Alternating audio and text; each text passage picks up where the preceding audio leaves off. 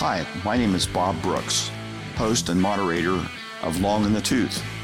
This is a podcast primarily for late career dentists who are interested in doing a great job with their practices currently and also in planning for a transition of their practices to new ownership in the future.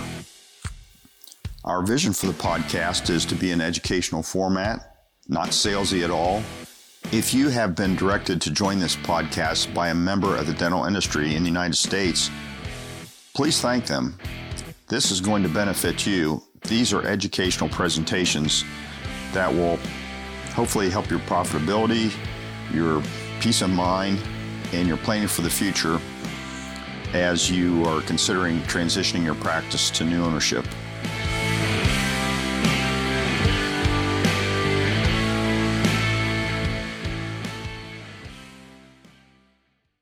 Thanks for joining us on this date's episode of Long in the Tooth. Today we're going to talk about interesting things that practice owners think and say sometimes. And don't worry, I'm not going to quote you and I'm not going to use anybody's names, but hopefully you'll find today's presentation informative and interesting. Sometimes practice owners need to make some changes in their practices, but there are two primary limiting factors. One is the owner's ability to lead his or her team, and the second one is oftentimes owner's deep-seated beliefs. To give you an example of some things that I've seen with staffs, maybe a couple opposite extremes would be a staff, for example, or staffs that run the office. They run the practice. The dentist doesn't. I can think of a practice owner I worked with several years ago who bought some new technology for his practice, and his staff just refused to use it. And he was wanting to provide training to them, and the staff got their way. They ran that practice. An extreme opposite example would be staffs that live in fear of the practice owner. I was working with a practice owner in the Cleveland area, and this practice owner was exceptionally fearful that his staff would find out that he was thinking about selling his practice. And of course, we keep the sale of a practice in great confidence anyway, but he was especially fearful because he said if any of his staff members found out, they would certainly leave. The fact of the matter is, if his staff members found out he was selling his practice, they probably would have jumped up and down cheering and would have been eager to meet the new buyer. But the owner's self-awareness meter wasn't working very well, and that was an interesting situation. Secondly, owners' deep-seated beliefs. Many practice owners believe that their practices are highly marketable and that there is a strong demand for their practices. Even practices that only have 1 or 2 or 3 operatories with low collections and everything outdated and no new technology, practice owners generally feel that somebody would want to buy their practice.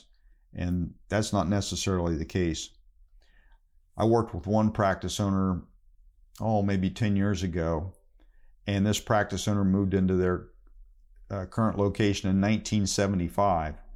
And the practice owner hadn't really changed anything since then and told me, This office is great.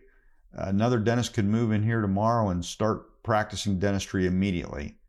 And I'm looking at that office and I'm thinking, this is like a third world country in here. I would never be a patient in this practice. But yet the owner's perception of it was that everything was up to snuff. Everything was good, ready to go. A lot of times practice owners don't consider technology when they're toward the end of their careers. They think the buyers can just buy whatever they want and put in there, and they would prefer not to have to deal with new technology. If a practice is in a high demand area, in a metropolitan area or suburb that is high demand, the practice owner might get away with that thinking. But if a practice is not high demand, or if it's in a rural city where there's less demand from buyers, it could be the difference between selling and not selling a practice to have technology up to date. Having digital technology costs less now than it has in a long time. And so it's easy to go to digital technology, at least at a low level. And it would benefit some practices to go paperless as well, although I know many will not do that.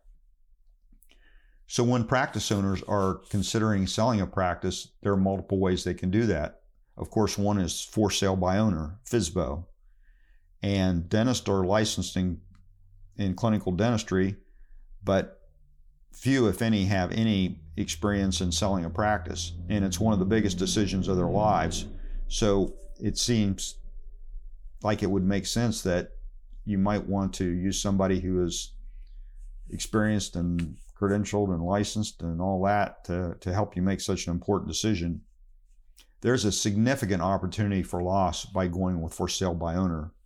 One is lack of confidentiality. What's going to happen when staff members find out the practice is for sale? What happens when patients find out the practice is for sale? You know, for staff members, for example, if there was a hygienist without a non-compete, they may decide to go work for the dentist on the other side of the street and take some patients with them.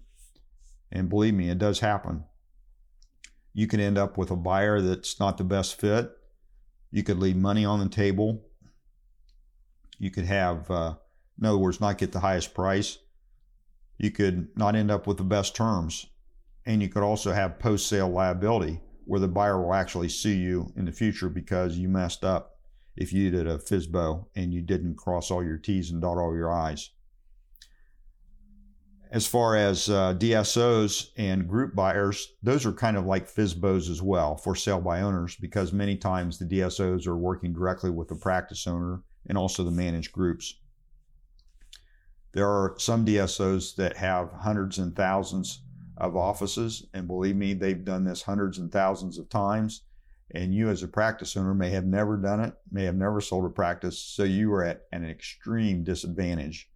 And it would be well worth bringing in an advisor to help manage the sale. Managed groups are similar, although smaller in size. As for some brokers, there are some brokers who tie up practices for years, and these poor owners can't sell their practices. I helped a practice owner near Dayton, Ohio, and this practice had been tied up for a year or more, and I just happened to drop in a couple days before the listing agreement expired, and we were able to get a buyer within a week. That's an extreme example, but especially out-of-state brokerages are going to have less contact with sellers in situations like that.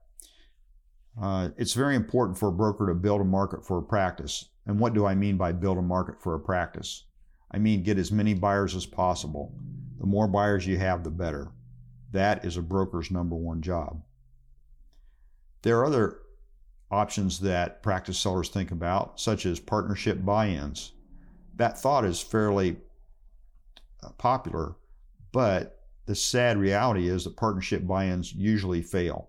And they usually fail because there's inadequate income for the buyer or the minority partner that comes in, or for the associate who comes in who is being brought in to later buy the practice. With hundreds of thousands of dollars of school debt today that many young dentists have, that's a situation that many practice owners did not face when they came out of school. So these young dentists need to pay off thousands of dollars every month in student loans, and they need to put bread on the table. That's frequently why there's not enough meat on the bone to provide for two dentists when when perhaps your practice has just been a one doc practice in the past. Another option that dentists have is to connect with dental associations or dental societies who are trying to hook up buyers and sellers. But here's a huge lack of confidentiality here. Only desperate sellers would go there. Having a dental association or a dental society hook up a buyer and a seller, these would be two people who know little or nothing about transitions, would be like a dentist who has two patients that both need teeth extracted. The doctor gives them a set of pliers and tells them to go pull each other's teeth. It just doesn't make any sense, does it? Well, most of the, I should say, there are a significant number of practice owners who have not done transition planning. Of course, you would think practice owner closer to the end of the career would be more likely to do that, but it's frequently not done. But when it is done, it really protects the interest of the practice owner's family. It's good for the patients, it's good for the staff, it's good for the doctor's legacy. None of us know when something bad can happen, disability or death. Many practices that we sell, the owners had a health issue in the past. Some very, very significant. I've been involved in the sale of numerous practices where the practitioner had already passed away. But in contrast, there are practice brokers who are doing a great job and practice buyers who are excited about the next chapter of their lives, and they move forward with transition planning, which is really only has an upside potential. There are some funny statements that dentists have made that I've worked with through practice transition planning and practice transitions. One practice we received a full price offer on a practice. I didn't get feedback from the seller for a few days, and finally the seller called me and said, "You know, Bob, I just really like dentistry. I'm not going to sell the practice. I'm going to start doing these new procedures." This practice owner was in their 70s, and I'm going to buy this new equipment. And just the reality of it surprised them, and they weren't prepared to sell their practice. The other another experience we've had is we've had mostly good experience with attorneys when practice transition attorneys have been selected. But when practice transition attorneys, either on the seller or buyer side, do not have that experience, it can be a real fiasco. And if a seller has a golfing buddy and it's Joe and he's a criminal defense attorney, Joe may not add anything to the deal whatsoever, and it's really to the benefit of the party on the other side, the buyer, when the seller doesn't have somebody that's experienced that's representing them.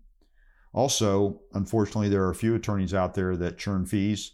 We found in certain metropolitan areas, they're so desperate for work that they don't want